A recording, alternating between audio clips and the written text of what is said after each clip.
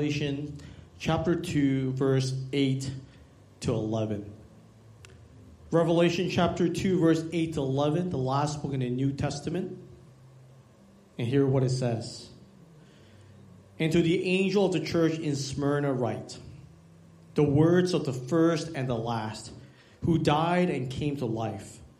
I know your tribulation and your poverty, but you are rich, and the slander and those who say that they are Jews and are not, but are a synagogue of Satan. Do not fear what you are about to suffer. Behold, the devil is about to throw some of you into prison, that you may be tested. And for 10 days you will have tribulation. Be faithful unto death, and I will give you the crown of life. He who has an ear, let him hear what the Spirit says to the churches. The one who conquers will not be hurt by the second death. Let's pray together. Heavenly Father, we come before you. Oh God, these are some heavy, heavy words that you have spoken to the church of Smyrna. And God, we pray that indeed that those of us who have ears, that we will listen, we will hear what you've written, the truth, the encouragement, the exhortation that you've given to us today through the letter to Smyrna. Father, I pray that you will speak through my vocal cord, you will think through my mind, yet you will be in our hearts as we to receive the words as from you, the living word of God. God, help us to believe in your truth. And most importantly, help us not to be just hearers of your word, but be doers of your word today. So God, get glory in this place. Get glory in our lives. Let the meditation of our hearts be pleasing to you, our rock, our redeemer. In Jesus Christ's name we pray. Amen. Those of you who just joined us, we just started a new sermon series called The Big Reveal. And one of the purpose for that, this sermon series is because we're kind of living in a very unique time. Unique season of time that we're quarantined, we're at home, and as a result of that, a lot of things are being revealed about our own relationship with God. And as we're praying about what God is speaking to us, I thought that these 7 letters from the book of Revelation, from God to the 7 churches, are extremely helpful for us to pay close attention to, because God is speaking through the churches, to the churches, but not just to them alone, but really for us as well. And perhaps as we go through these letters week in and every Sunday, that you will God will start revealing to you the condition of your hearts and where you are in your walk with Jesus. Last week we began the letter to Ephesus. Quick review: the book of Revelation. These 7 letters are written by Jesus Christ, who is to the 7 churches in Asia Minor. There is the modern-day Turkey. Jesus, through the vision to the Apostle John, wrote these letters to the 7 churches so that they each receive a letter, but they're meant, and every one of them, you remember that it was those who have ears to hear what the Spirit says to the multiple churches. That is not just for them, but it's for all the churches to hear. And as believers, brothers and sisters in Christ, we are called to pay attention to what is spoken to them. And some of these letters have good things to say. And as we heard last week, there are 3 things good about the church of Ephesus. But yet there was one thing that was missing in their life, in their walk with Jesus. They missed the love for Jesus. They have forsaken, they have abandoned their first love for Jesus. So we talked about how important it is, not only do we do things for Jesus, but we ought to love Jesus. Let that be the motivation to love, to do the things for Jesus, to serve Jesus, to do ministry for Jesus. No matter how great that task may be, love for Jesus ought to be the motivation, the intention. And so I don't know how you've been doing. Last week we presented to you a first 15 challenge. The challenge to spend your first 15 minutes of your day to be in the Word of God, to pray to God, because God deserves the best of our lives. we want to give the first to them. So hopefully you're doing well, and if you're following that, and if not, it's never too late. I want to continue to encourage you to participate in that throughout the series, that you will start developing a habit of being with Jesus and casting your mind to Jesus, giving your heart to Jesus. So let's continue on. First 15 challenge. I was really blessed to see our small group. People are spending time and devoting their time in the first part of the day to Christ. And so hopefully it's been a blessing for you. So today we're going to move on to a second letter. So as you see the mailbox here, represent the 7 letters that Jesus had written to the 7 churches. Last week we looked at the letter to Ephesus. Today, we're going to continue on to the second letter, which is to Smyrna. Smyrna is actually 40 miles north of Ephesus. It's not as big of a city as Ephesus, but it was still a metropolis. It was known for their wine, for their beautiful architecture.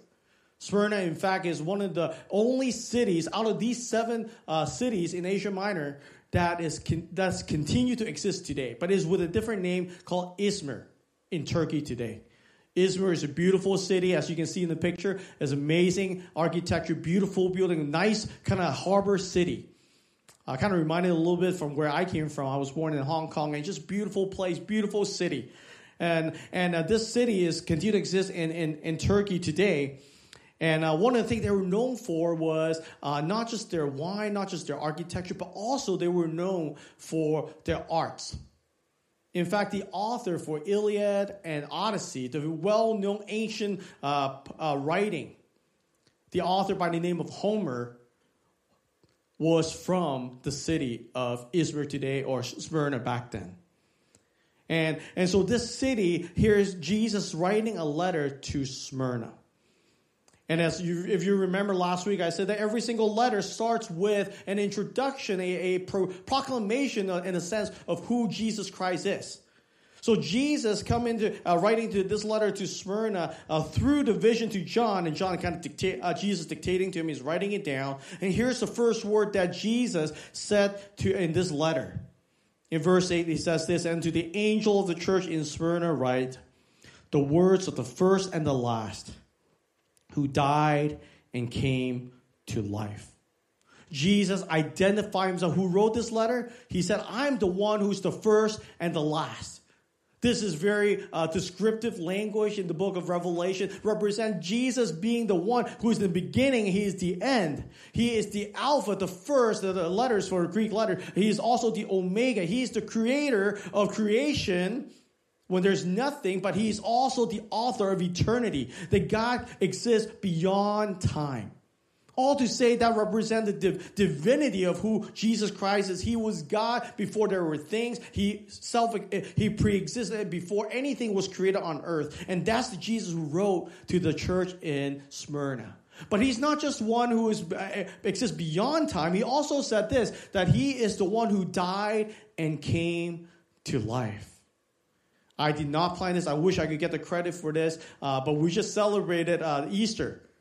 And how appropriate it is that is the Jesus Christ whom we celebrated, that was raised from the dead 3 days after his death on the cross.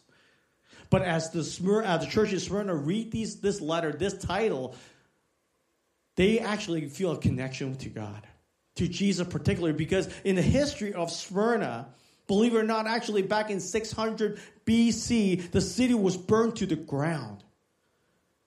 But by 291 BC, the city was rebuilt completely. In fact, they got the nickname, the city who died and came to life. You see, when Jesus wrote this, it reminded the church of Smyrna, Jesus almost winking and said, "Hey, I get you. I know where you're from. I know what your city is about. And in fact, I've gone through similar things. In fact, greater way than you have ever thought. That I've died and I rose again. And I'm the one, the crucified King, writing to you today, Church of Smyrna." And the question we need to ask is why did Jesus make these 2 distinctive characteristics of who he is to the Church of And as we look at the scripture, we know why. Because this king who has died on the cross but resurrected from the dead, he's about to tell them that I know what you are going through. In verse 9 here, what it says as you follow along, Revelation chapter 2, verse 9 says this. I know your tribulation and your poverty. I know your tribulation and poverty. If you remember last week in the church of Ephesus, we talked about that phrase of I know almost bring despair, because it's almost like the boss giving you a job review and he knows exactly what you did or did not do. But in this letter to Smyrna, this phrase I know actually does not bring any rebuke or exhortation. In fact, it brings encouragement. It is Jesus saying to the church of Smyrna, I know what you've been through. I know what's going on in your life. I've seen it. I've noticed what you've done, what you've gone through, the things that you've gone through, and what did they go through? Here's what it says. It says, I know your tribulation. I know the affliction. I know the things that you're going through. Here's the word tribulation. And when the people of God hear that word tribulation, they know instantly what this word means, because it is the picture of someone being squeezed, someone being crushed. The word tribulation had this concept of being crushed, being squeezed. Now here I have a little press right here. At the back of my house, I have a few oranges. I have an orange tree back there, and I cut a few oranges. What happened is, this idea of crush is this. That you are being squeezed by the pressure. And when the church of Smyrna hear what Jesus said, I know your tribulation, I know your poverty, they are thinking of this picture of being squeezed, and there's pain, and there is sorrow going on. While this looks nice here in the morning for a cup of orange juice, the believers in Smyrna, when they think of this idea of being crushed, sweetness will be the furthest thing that they will be thinking of. And you might be wondering, what were they being squeezed by? What are they being crushed by? What are they being afflicted by? How are they feeling like this squeezed orange right here? This rind that being squeezed out of what's squeezing them? Here's the history of Smyrna will be helpful for us. You see, Smyrna was a city that had close ties to the Roman Empire. In fact, they have such close allegiance to the Roman Empire that they won this competition, being one of 11 cities that get to first build a temple for Caesar. They were so close to the Roman Empire that they actually built a temple for Caesar. And what happened is every single year, the emperor will send someone out to the temple and collect these offering, and people in the city of Smyrna will go and drop in their offering, and they will hail to the Caesar. They will say, Caesar is Lord. They will declare their allegiance, their love, their faithfulness to Caesar Tiberius. But here's the reason why the Christians get squeezed, is because the Christians refuse to do that. They refuse to bow their knees. They refuse to put their money. They refuse to say Caesar is Lord. Instead, they say, Jesus is Lord. Jesus, the one who died and raised from the dead, he is my Lord. He is the Lord that doesn't become my master by coercion. He does it by sacrifice. He is our Lord. And so as a consequence of that, the Roman Empire pronounced open season against Christians. Since they are pledging their allegiance away from Caesar. So they said, guess what? You don't want to bow down to Caesar? We'll make life hell for you. So they get persecuted. Their house get taken away. People get ostracized. Business closed down. That's why the scripture said that Jesus said, I know your tribulation. I know your poverty. People's livelihood are being taken away from them. Families separated. To some even died. You see, the people in Smyrna are being squeezed out of life because they are unwilling to bow down to the world, unwilling to bow down to what is proclaimed to be king at the time. As if that's not bad enough, because the letter continues and says, I know your tribulation, I know your poverty. It also says that I know the slander of those who say that they are Jews and are not, but are a synagogue of Satan. So during that time, Judaism is dwindling because Christianity continued to thrive. Judaism feel threatened, and obviously this passage is not an anti-Semitic passage. Give us a proof that says that we can go against Jews, but on the contrary, what Jesus is saying is this: I know the persecution you're experiencing. As the Roman government opened up persecution against Christianity, Jews were one of the in the city of Smyrna. There were a large population of Jews, and they were the first one to come and want to crush him because they realized the threat that Christianity presents to Judaism. And in fact, it is so against Jewish way to persecute other people. And Jesus said it is not the way of Jews, it is the way of Satan. It is satanic to have these persecution.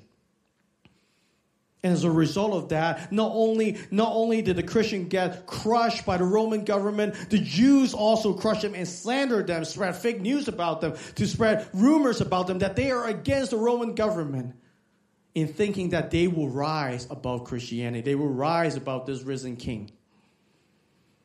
That is where Smyrna was going through. And Jesus, the one who was the first and the last, the one who came, died, and rose again, said, I know what you're going through. Smyrna was a suffering church. But here's the challenge for us, because for many of us, as we read this, our hearts may be moved, but they feel so far away from us, because quite honestly, many of us have no idea what this type of suffering is like. In fact, we might think that this type of suffering only happened in Jesus' day and back in the biblical time. But here is a sobering reality that we need to understand. Today, right now, in many parts of the world, believers, followers of Jesus, disciples of Jesus Christ continue to face the squeezing, the crushing that the church of Smyrna experienced. People who are unwilling to pledge their allegiance to the world, they continue to pledge their allegiance to Christ, continue to suffer. Let us watch a short video and see what they're going through. Around the world, the body of Christ is under attack. A congregation forced out in Algeria. Bibles burned in southern India. A Christian's home destroyed in Vietnam. And in China, an unregistered church is demolished. Just in the top 50 countries on the 2020 World Watch List, so many Christians are beaten, attacked, tormented, and killed for their faith in Jesus. In fact, right now, more than 260 million Christians live in areas of high persecution. That's 1 in 8 Christians worldwide. Each year, the World Watch List tracks persecution against Christians around the world to help us understand what's happening in the global church and how we can pray and support our suffering family. As I stand here in China, I can tell you that behind the numbers is a story that challenges and inspires my faith. China is number 23 on this year's World Watch List, but that number doesn't tell the whole story. I wanted to find out the truth behind the ranking. I've been all over China, and I can tell you that it's an incredible country with breathtaking beauty, an amazing culture, and a history second to none. But the church here tells a different story. Christians are increasingly being pushed underground in China.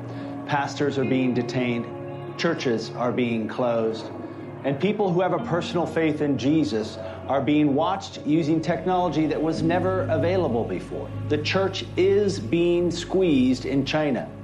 But sometimes, when the church is squeezed, it grows. And China is just one country on the 2020 World Watch List. Christians around the world are being pressured, targeted, and attacked. The Christians in the top 50 countries on this year's list may be suffering, but we can stand with them in prayer and support. We invite you to join us in 2020 as we stand with our sisters and brothers around the world. Open Doors is serving in over 60 countries around the world, standing with the persecuted church. We'd love for you to join us. We are one church, one family. We are one church, one family. That's who we are. And as we watch this video, I hope that you feel a connection that you have with those around the world who are suffering, because we belong to the same church, the Lord Jesus Christ. So I just want to encourage you, go to opendoorusa.org to visit and find out more about what's going on in this world and how brothers and sisters, our own brothers and sisters, are being squeezed for the faith that they have in Jesus. But not just learn about it, pray. Pray for them. As I was reading letters and I commit myself to pray for them each day, one of the first things that they ask is not necessarily material and physical things. The things that they appreciate most, need it most, are your prayers and my prayers. They value, treasure prayers. And so I wanted to take a minute to just during this time and pray for them. Would you join me and pray for our persecuted brothers and sisters? Heavenly Father, we pray for these brothers and sisters as daily there are over 260 million people who are suffering for the name of calling you as their Lord, that they're unwilling to bow to the Caesars of this world. They're being kicked out of their home. They're being severed from their family. Some even died. So God, I pray that you have mercy on them. Give them the boldness to declare for you. Help them to stand strong. Because God, you said you know what they're going through. You know the tribulation, the affliction, the poverty of their life. And yet they are rich in the kingdom of God. So God, I pray that you will keep their light bright. Help them to shine for you. Where the darkness and evil think that they can put them out. But for your glory, but for your name's sake, continue to sustain them. And God, I pray for myself. I pray for our church. Help us to come alongside with them. Lift them up in prayer. Hold them up to you, to our faithful God, who's the first and the last, who died and came to life. In Jesus Christ's name we pray. Amen. I think it's easy as we look at this group of people and as we look at the church of Smyrna, we can easily just go the other extreme and say, well, my problem, when I look at them, my problem is nothing. Right? We all have this phrase, oh, we only have first world problem. But you know what? I believe some of us today are being squeezed, maybe not to the level of the churches in the global church or in the church of Smyrna. We are being squeezed by the things, by our allegiance to Christ. Some of you are being squeezed at home because your parents think that you're silly for believing in Jesus. That you're a young person, that you're naive in believing some God that actually can do something for you. Some of you are being squeezed by your friends because they keep telling you, why don't you just cheat with us? Why don't you just go drink with us? Why don't you party with us? You're being squeezed because they're saying, what's the point of believing in God? Look at the world. Some of us who are working are being squeezed at our workplace every time topics like abortion, every time political issues come out, every time social issues come out, they try to silence you from saying the truth about who God is, about believing that there is value in unborn life. You are being squeezed from saying the things that are consistent with the truth of God. And you're wondering, does it matter? Am I going to keep speaking? Am I going to keep standing firm? You may be being squeezed right now because you're with your boyfriend and girlfriend, you're on your trip. You're being tempted to live with purity, but at the same time, the world says, what's the big deal for sleeping together? You see, our problem, our struggles might not be as to the degree of the church in Smyrna or to the world, a global church. But nevertheless, Jesus said, I know your tribulation. I know the poverty that you're experiencing. And so God says, and as Jesus said to us through this letter, he comes with two encouragement. It is very interesting because letter to Smyrna is one of two letters out of the 7 that did not receive a word of rebuke. Last week we saw the church of Ephesus got a rebuke. They didn't abandon. They forsaken their first love. But the church of Smyrna did not get any rebuke whatsoever. That is not to say they are the perfect church, because I'm sure there are things that they can grow in. But I see the tenderness of our Lord Jesus that coming along to those of us who are suffering. And so today, if you're feeling squeezed like this orange,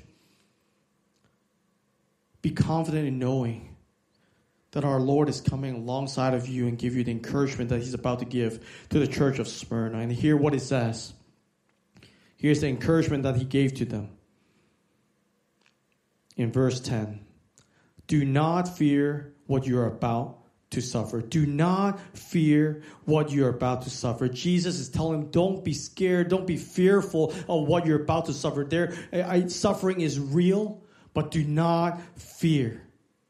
And what is really interesting here is the reason why they should not fear, because the passage tells us, if you read on here in verse 10, notice what Jesus did not say, because I wish he would say this, that don't fear because I'm going to take away your suffering, because that's not what he says. In verse 10, he says this, do not fear what you're about to suffer. Behold, look, pay attention.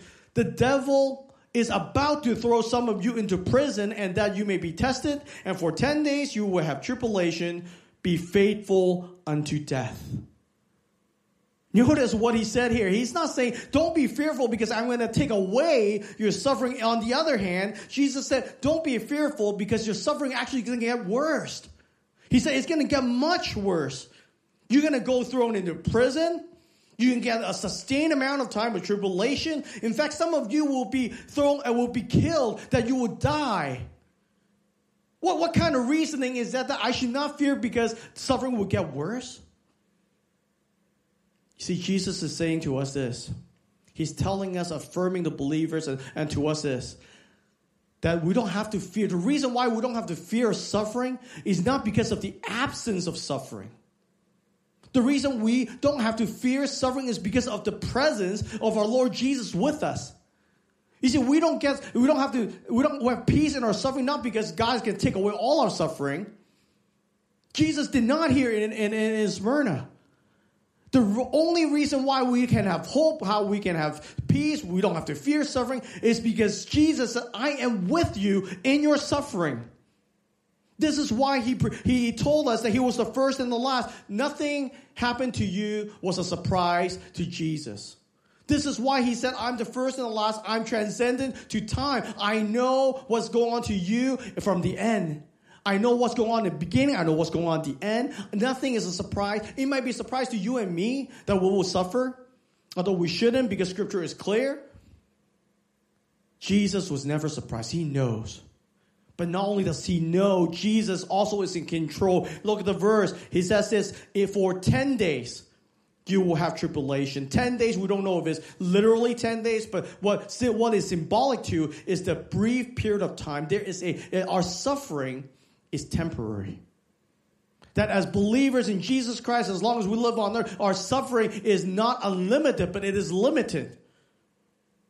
And so we don't have to be fearful that it will go on forever. But more importantly, the most important thing is, Jesus said, I am with you in your suffering. He's not surprised by it. He is in control of it. Most importantly, he is walking with us through our suffering. He has suffered the greatest suffering there is on earth when he died on the cross. This is why he revealed himself to the church of Smyrna and said, I was the one who died. I was the crucified king. I suffered the worst thing because I was separated from the presence of my Father, in whom I have the perfect relationship with. And he has gone through that suffering for you and I. And because he had gone through that suffering, he has walked through the suffering that you're going through. He had conquered the greatest suffering. Whatever that you're going through is never too big for him. And he is walking with you every step along the way. See, we don't have to fear suffering, not because we don't have suffering. Not because God will take away all our suffering. We don't have to fear suffering because Jesus promised to be with us. Hebrews chapter 2 verse 18 says this. For because he himself, Jesus himself, has suffered when tempted, he is able to help those who are being tempted. See, as Christians, we will suffer. We will suffer. 2 Timothy 3:12 tells us this: those who live godly lives will suffer.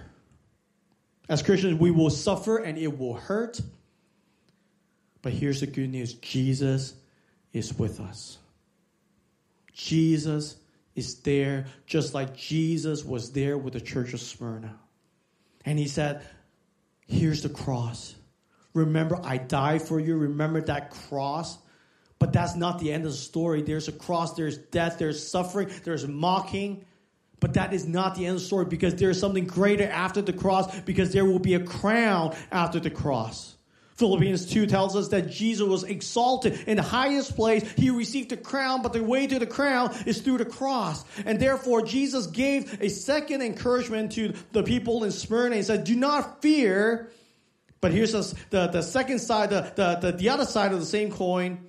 Be faithful. Look at what it says at the end of verse 10. Be faithful unto death, and I will give you the crown of life. You see, there's two sides of the same coin. If fear is focusing on the circumstances of our lives, being faithful is, on the other hand, focusing on God and His promises in our lives. Be faithful. See, being faithful does not mean that we just pull up a bootstrap and say, oh, I'm just toughing out. Like, it doesn't hurt me anyway. They can stab me. It doesn't hurt. It's cold. I never care about cold anyway. See, that's not what Jesus is talking about here. See, the most important part of the word faithful is the word faith. Being faithful is never just toughing it out. Being faithful really means you are going to face the challenges and the suffering with faith. Full of faith, full of trust in the promises of God, full of faith in what Jesus claimed and proclaimed to be true, though we don't see it. Being faithful means I'm going to keep doing what I'm doing, even if it costs me everything, because I believe that what Jesus said about my crown is true. That's why Jesus said to the church of Smyrna, be faithful unto death, which is what you will see. But I will give you the crown of life that you will not see right now, but you will experience in the future. That you are promised a crown of life. Trust that, believe in that, have faith in that. Even though all you see right now is suffering and death, believe that there will be a crown. And let that be the path that help you to walk through your suffering, the valley of suffering. You know, when the church of Smyrna heard this crown of life, the first picture that they will go to is the crown in the Olympic game. Because Smyrna was a city that hosts the Olympic game. Every 5 years they will host the Olympic Games. And many of us know the Olympic game. We're canceling this year. But back then, and just like now, people train hard. They sweat blood. They sweat. They work really hard to just work to the point where they can compete, and all for the goal of winning that crown. And the crown that was made of olive leaves and bay leaves.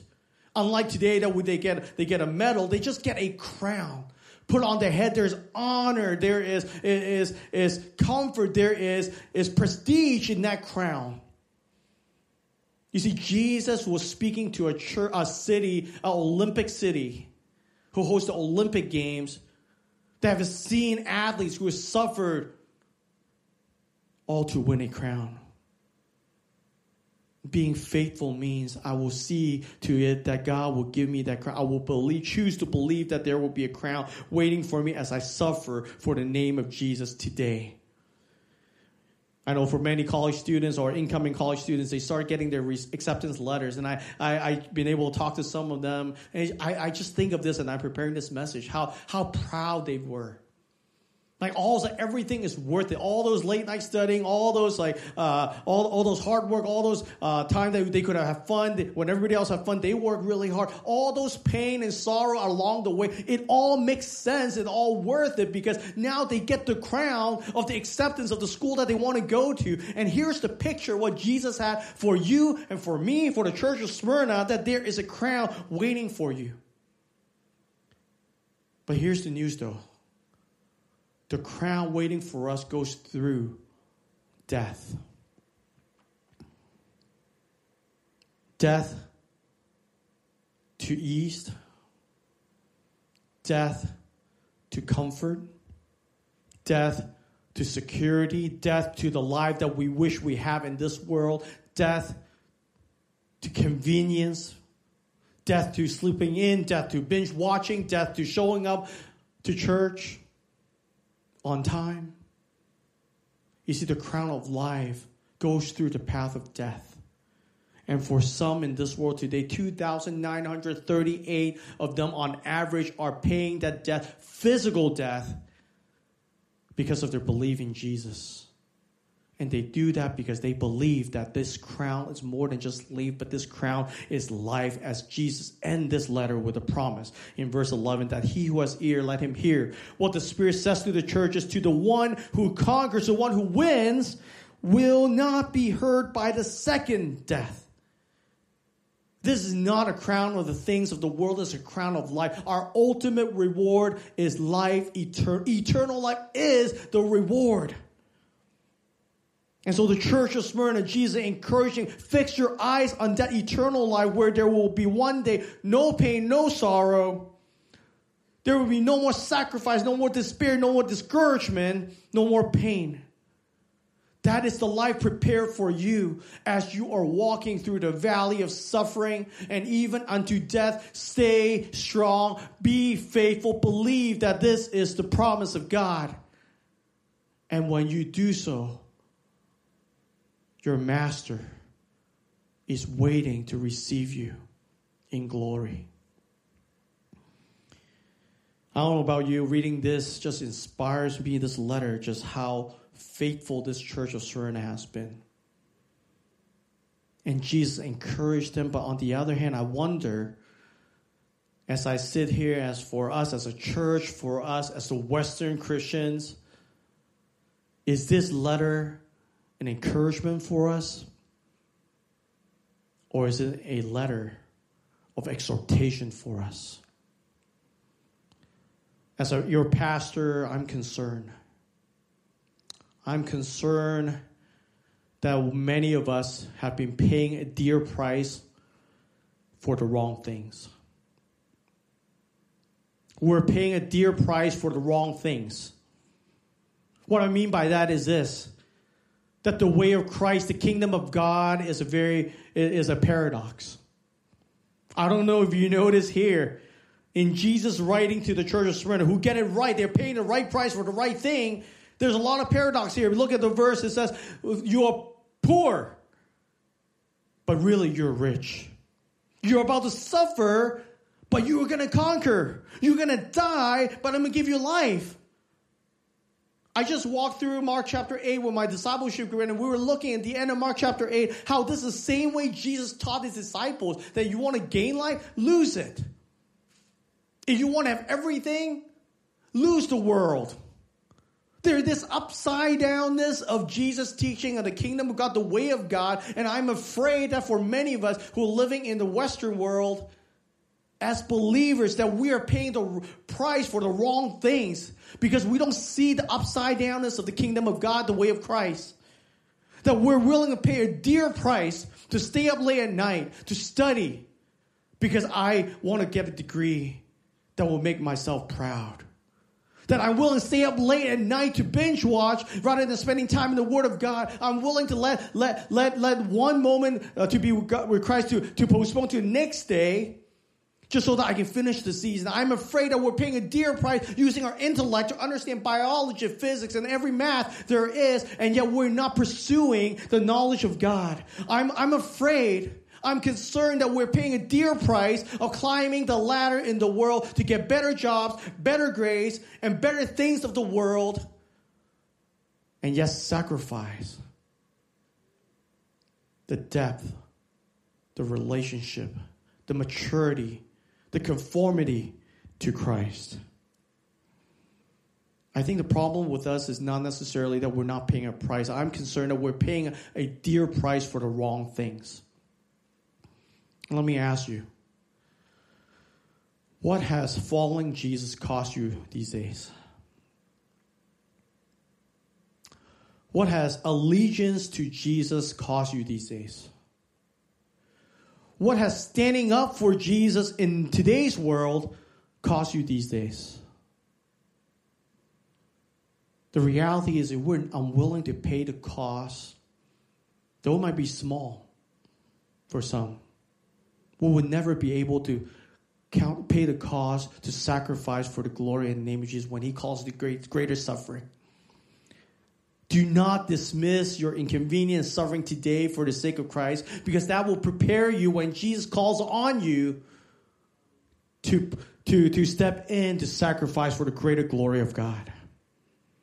Our daily small comfort and inconvenience can prepare for us the sacrifice for Jesus when the time he calls us to. So stay faithful. Don't be discouraged. Do not fear. I want to end with this short story because as Jesus wrote this letter 60 years later, the pastor of this very same city, Smyrna, by the name of Polycarp, lived as an example in the fulfillment of someone who did not fear suffering, who was faithful unto death. Polycarp was unwilling to bend his knees to renounce his allegiance to Christ. As a result of that, he was arrested, convicted, and brought to the stake for burning. As if that was not enough, they want to make sure he is so dead that they start stabbing him with the sword to make sure he died for his unwillingness to pledge his allegiance to Caesar. And I want to read for us his last words, and appropriately so, his last word was not to man, but to God himself in prayer. Here's what he says: I bless you because you have redeemed me worthy of this day and hour, to take my part in a number of the martyrs in the cup of my Christ, for resurrection to eternal life of soul and body in immortality of the Holy Spirit, among whom may I be received in your presence this day as a rich and acceptable sacrifice. Just as you have prepared and revealed beforehand and fulfilled, you who are the true God without any falsehood. For this and for everything, I praise you and bless you and glorify you, and through the eternal and heavenly high priest Jesus Christ, your beloved servant, through whom be glory to you with him and Holy Spirit, both now and unto the ages to come. Amen. Let's pray. Heavenly Father, we thank you for your word. Lord, be with us. Help us to be courageous, not be fearful of our suffering, both now and the future. Help us to stay faithful in the small things and the big things that you have called us to do today. And trust in you that your promise is true, that one day there will be a crown of life waiting for us. That today our suffering is momentary trouble, but yet for eternity we will be spending time with you and we'll be in complete union with you. So God, would you stir up a heart for you among us? Help us to be faithful even unto death. And so God, we want to offer our lives to you. May you receive the glory. In Jesus Christ's name we pray. Amen.